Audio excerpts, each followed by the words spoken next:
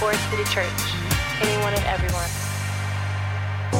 Now listen, families, we cry together, we fight together, sometimes we laugh together. So I'm about to show you some stupid stuff on the screen. Because here's what I found out. If you have a night where you can't sleep, and you're scrolling through or you're watching TV, I don't know why it is. Maybe that's because all us dumb people stay up too late. They put some stuff on TV that nobody needs. So let me show you one of these inventions. This is a real invention. This is what they call an AirPod stick. So that, this is true. This is so that you can easily pull it out of your ear. Ladies and gentlemen, this is a problem that no one has. This is another, show this next one. This is real. This right here, what they call this thing? The Knuckle Inferno. That's brass knuckles. With the so I guess if you get in a fight, you got a candle so you can see at least on the first punch. Okay, show again a problem nobody has. Here's something nobody needs. Yeah, I don't even need to talk about that. Next, this right here. This is the glizzy gripper, right? And the whole the problem they're trying to solve is when you're eating a hot dog, nobody can see you make a mess, right? That's the dumbest thing I've ever seen.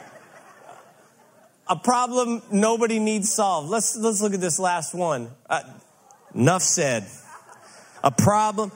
You know, it's funny because we laugh at this stuff, but these are real live inventions of people who literally were thinking, I'm going to solve a problem. And then we look at it and we go, man, that's a problem nobody has.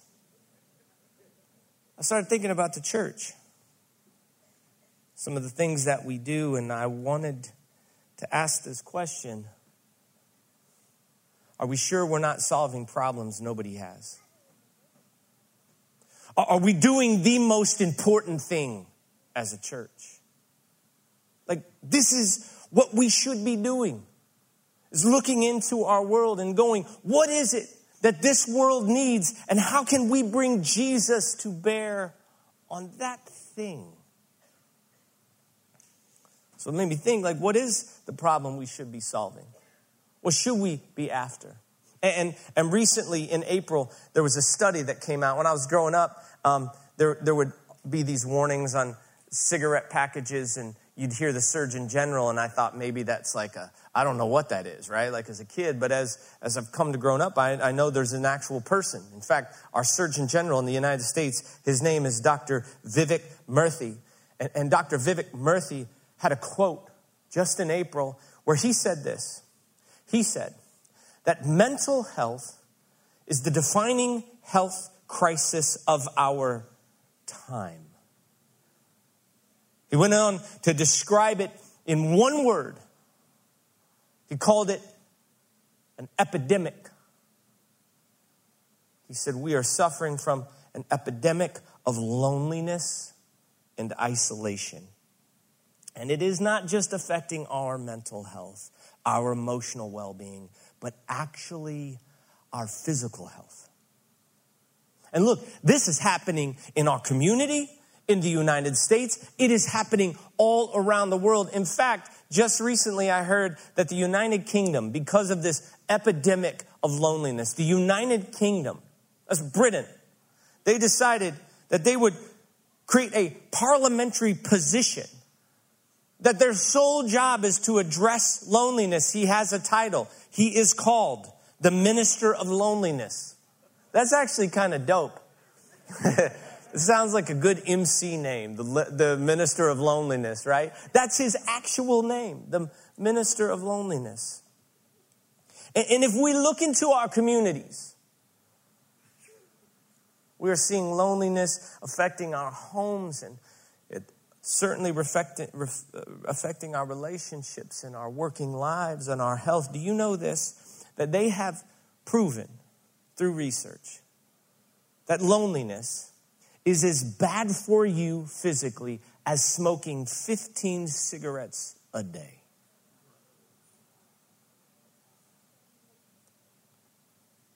1 out of every 2 Americans, 50% of this room, would describe themselves as lonely. Don't have their people. Aren't connected with anybody that walks with them. Don't have anybody to turn to when stuff gets hard. Nobody to call them out, to coach them up. Said another way, there is half of the people that we know who would say, I don't have my people. And the irony of all this is that we live in a day and age when on paper, we should be able to connect with each other easily, right? Like on paper, we should live in the most connected time ever known to man. I mean, just 3 weeks ago, you probably were watching the news and like there's all this feuding between, Facebook and Twitter, and it's Elon Musk and Zuckerberg, and they're talking about a cage match someday. Again, something nobody really needs. But he launched this new product called Threads. It's a replacement for Twitter, and over 100 million people downloaded that app in the first 10 days because it promises connection. We got Facebook and Instagram, all of these apps that are rolling out regularly, brand new one called Lemonade, all promising the exact same thing. Connection. You download this, and you'll know what's going on. You download this, you'll feel connected. You download this, you'll never be lonely. How's that going for you? Yeah, not good. Because it's like window shopping, right? All you're doing in these apps is you're seeing other people live their lives. It's like standing on the other side of like a cupcake.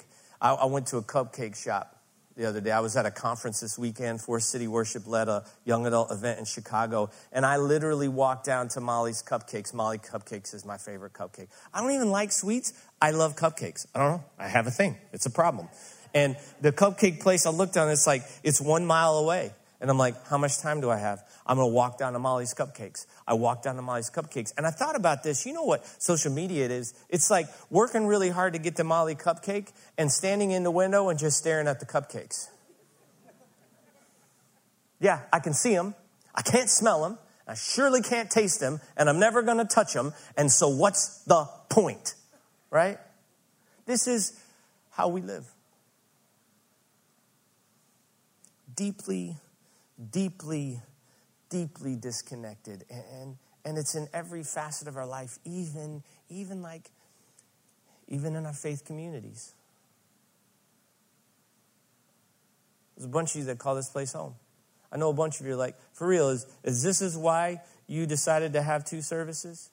Yeah, the sole reason to move from 2 services to 1 was because as we've been moving through and starting the book of Acts, we really are asking ourselves the question, how do we create a church where we're connected? We've come to worship, no doubt, but how do we create a place that's connected?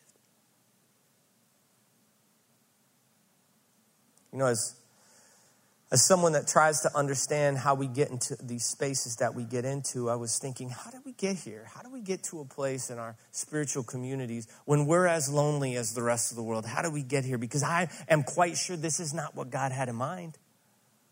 And I reflected back to the 1970s.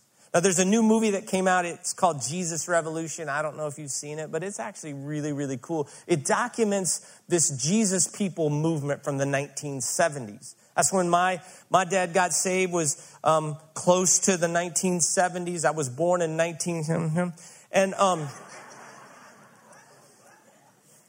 But the Jesus people movement, the Jesus Revolution that happened was a bunch of hippies that started coming to Jesus, right? These hippies were showing up in churches and freaking people out.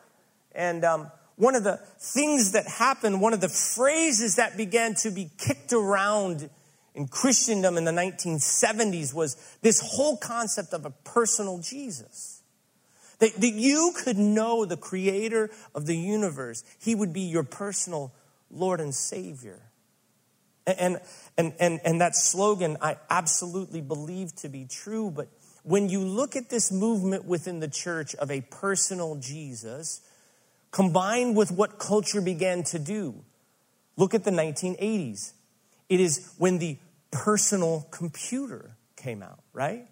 You had Apple and Microsoft creating a personal computer that led to, in the 1990s, personal devices. You had Walkmans, and then you had these MP3 players, and it got smaller and more personal, so that by the 2000s, we began to roll out products who, by their name, was letting us know this is for you and you alone. My iMac, my iPod, my iPhone, my iPad. Me, personal. Alone. Devices that promised us to make us more connected actually drove us further and further and further away from each other. And I dare say that these forces have coalesced to this moment in time where we find ourselves the loneliest people that have ever walked the planet. And here's what's interesting. It's not by generation, race, demographics. It's all of us. All of us are incredibly lonely. And we were made to connect with each other. You know, I think about the early church. And I'm going to talk about the Bible now. So done with that. I'm going to talk about the Bible. I think about the early church. You think about when God decided to start this whole connected thing up. And it's 2,000 years ago. And dare I say that when the church was born, like our predecessors, where we come from, when it was born in arguably maybe not the most disconnected, but certainly one of the most divisive times known to man.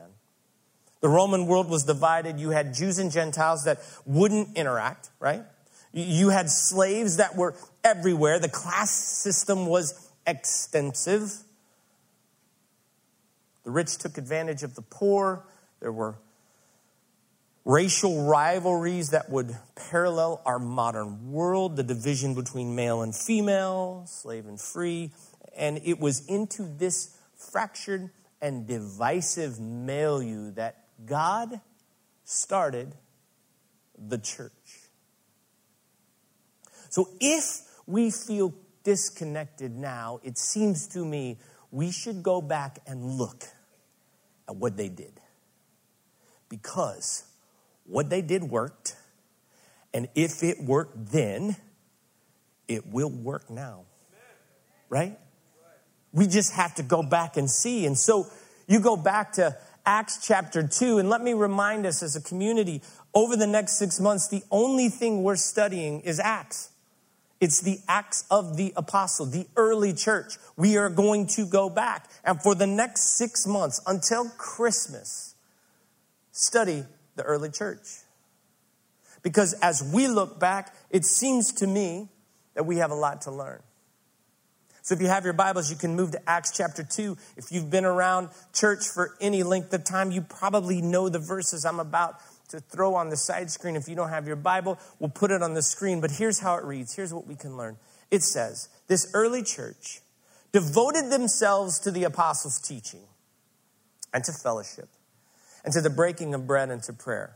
Let me read it from Eugene Peterson's The Message. It says, they committed themselves to the teaching of the apostles, the life together.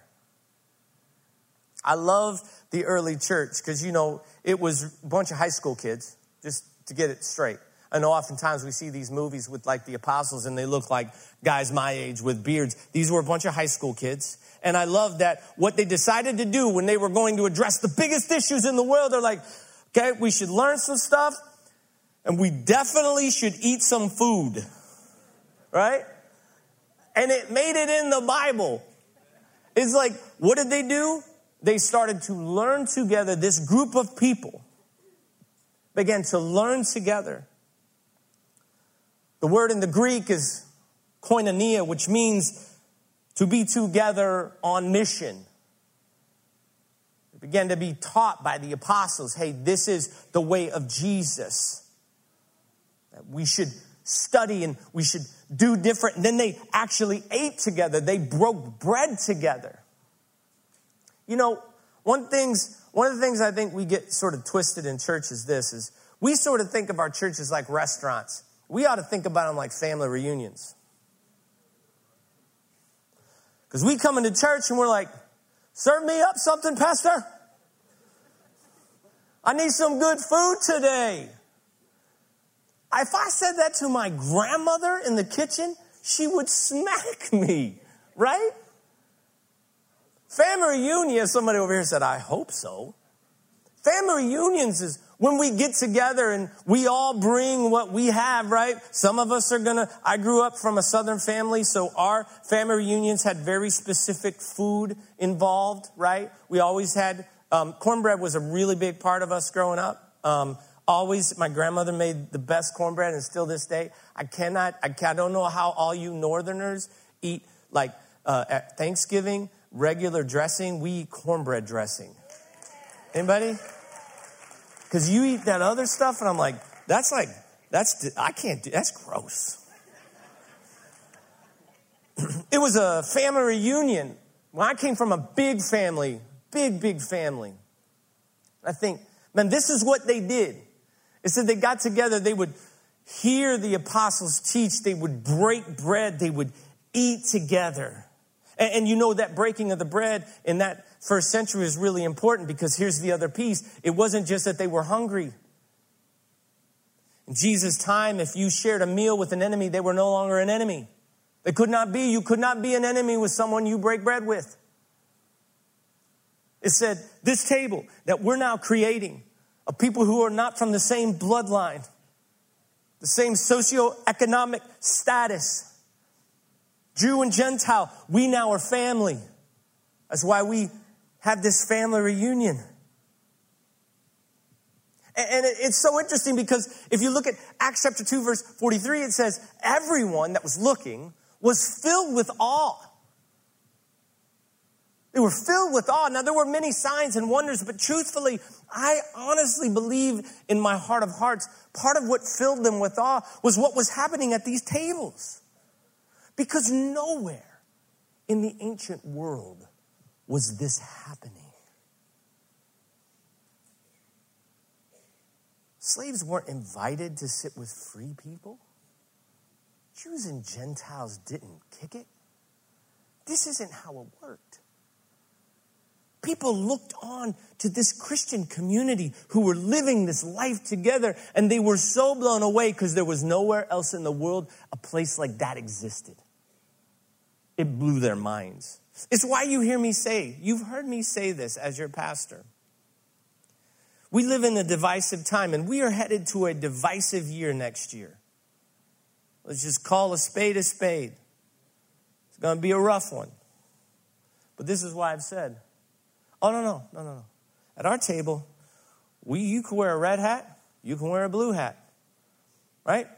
You can be young, you can be old, you could be rich, you could be poor. At this table, there's only one centerpiece. All that other stuff, fine, bring that hat in. You could be a Cubs fan, you can be a Cardinals fan.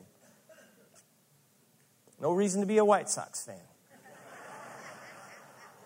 I'm just saying. Yeah. He said, we're not family anymore, bro. Not family anymore. Hey, it breaks my heart. But seriously, we've said at this place, there's only one centerpiece that we unite around. Like, we can wrestle through all this other stuff, but what puts awe and wonder in people are tables like that in this day and age, right?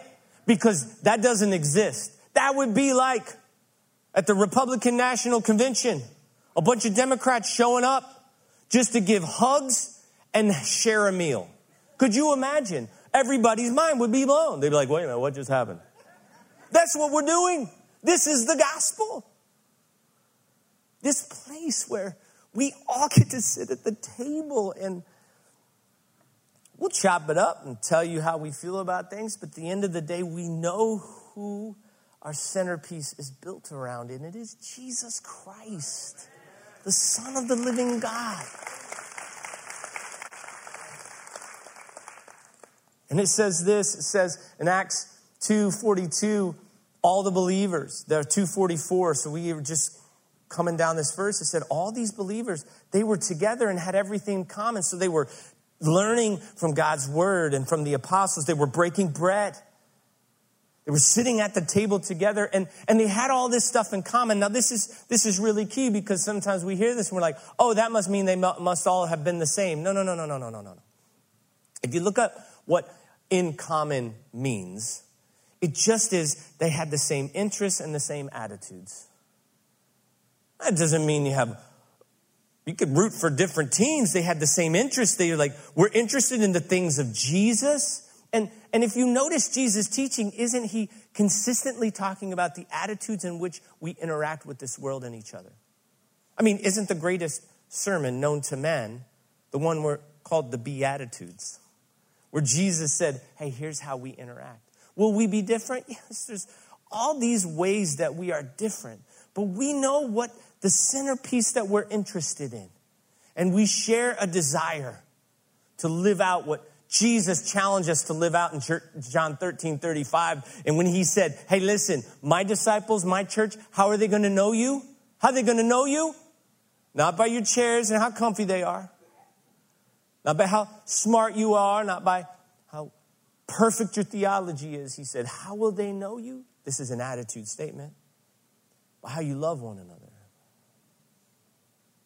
And then he went and died on the cross. That was his last words to us. And the early church, man,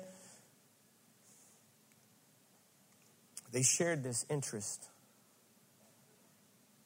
following Jesus, and they shared this desire to follow in his teachings and his attitude. And then it says in Acts 2:45, there was a sense of generosity. They sold their property and their possessions, and they gave it everyone who was in need. And every day they continued to meet together in the temple and the courts. Like, there was this generosity that sprung out. This is why, like, listen, when Shaman is telling you about what we were able to do last week with Rock House Kids, every week last week, somebody from this church was on their campus. So I got to drive the bus on Wednesday. I didn't actually drive the bus. I was in the passenger seat with a van full of kids trying to do a conference call. I'm like, listen, I'll do the call, but there's a bunch of kids and they're trying to get my attention, so you're just going to have to deal with it. So this is what we do. We look at this community and we look at our friends and we look at our neighbors and we take the stuff that we have and we offer it up. This is what the early church did to live the life together. They broke bread together. They learned together. They sat at the table together. They were generous to one another. They were consistent. They met regularly. So they broke the bread in the homes and they ate together with glad and sincere hearts. And it goes on to say, and they praising God and enjoying the favor of all people.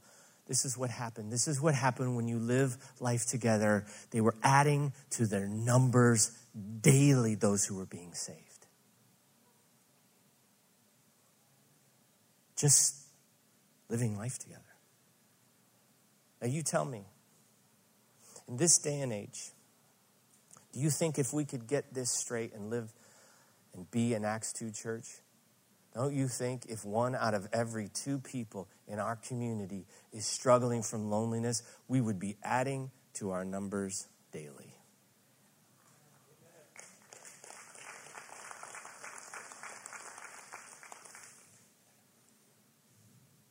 Life together. This is what we want to be. We want to live this. You say, how could I describe Forest City Church? That. You say, what do we strive for? That. What is our vision? That. What's our mission? That. This is what we're going to do.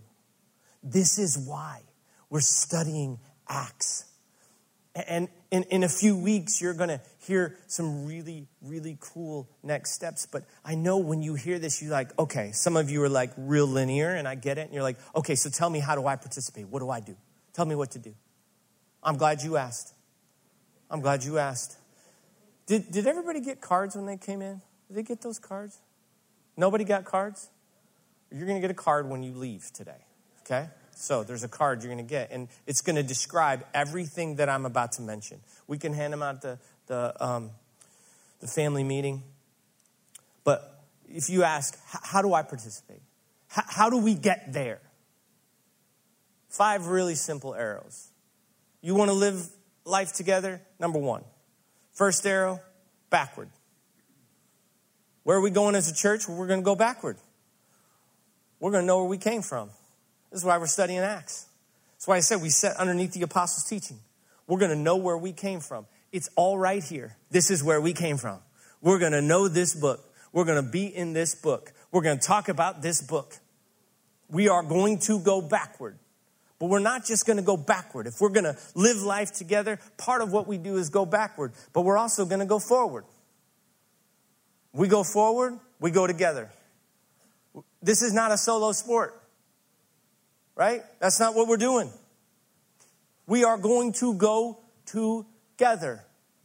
If you want to live life together, you want to be that kind of church, we will go backward and know where we come from. We will always go together. And part of what we've been trying to build is a structure that will help each of us step into this go together. You heard us talk about H3, havens, homes, and hubs.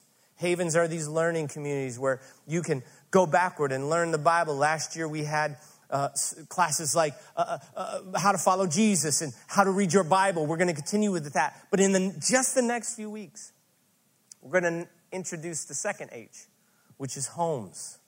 And let me just give you a precursor. We're not building anything for you. We're just going to invite you to come learn how to throw a party Acts 2 style. And then I'm going to say, go throw parties. Some of you are like, well, that doesn't sound very spiritual to me. Well, I don't know, man. I think food's real spiritual, right? We're going to invite all of us to live out homes where we open our homes to people in this community, that we open our homes to each other. Some of us have been waiting. You're like, man, I don't know. Sir, what are you going to do, Eric? How are you going to help me get connected to people? You're going to throw parties in your home. Then you'll hear us talk about hubs and how we live deeply connected, but we will go backward. We will go forward together. And the third direction, we're going to live this out. We're going to go upward. We're going to pursue God's presence. That's what we're going to do. And some days we're going to walk in and pursuing God's presence you're going to know Lauren's shoes aren't going to be on. That's when you know she's ready to roll. When that girl's shoes come off, I'm like, oh boy. Whew. We're going to pursue his presence on Sunday, and we're going to invite you to pursue his presence on Monday and Tuesday and Wednesday and Thursday and Friday. And when we come back on Sunday, we're going to throw parties in his presence. This is what we're going to do. We're going to go upward. And then we're going to go inward. Look, families, we don't cancel each other. We don't nix each other. We don't sit with our own brokenness and don't try to fix it. Listen, we do our work in this house. Some of us are going to make lots of mistakes, me included. We say we're sorry. We do not leave. We do not cancel. That's not how it works. That's not what we do. That's not what we do.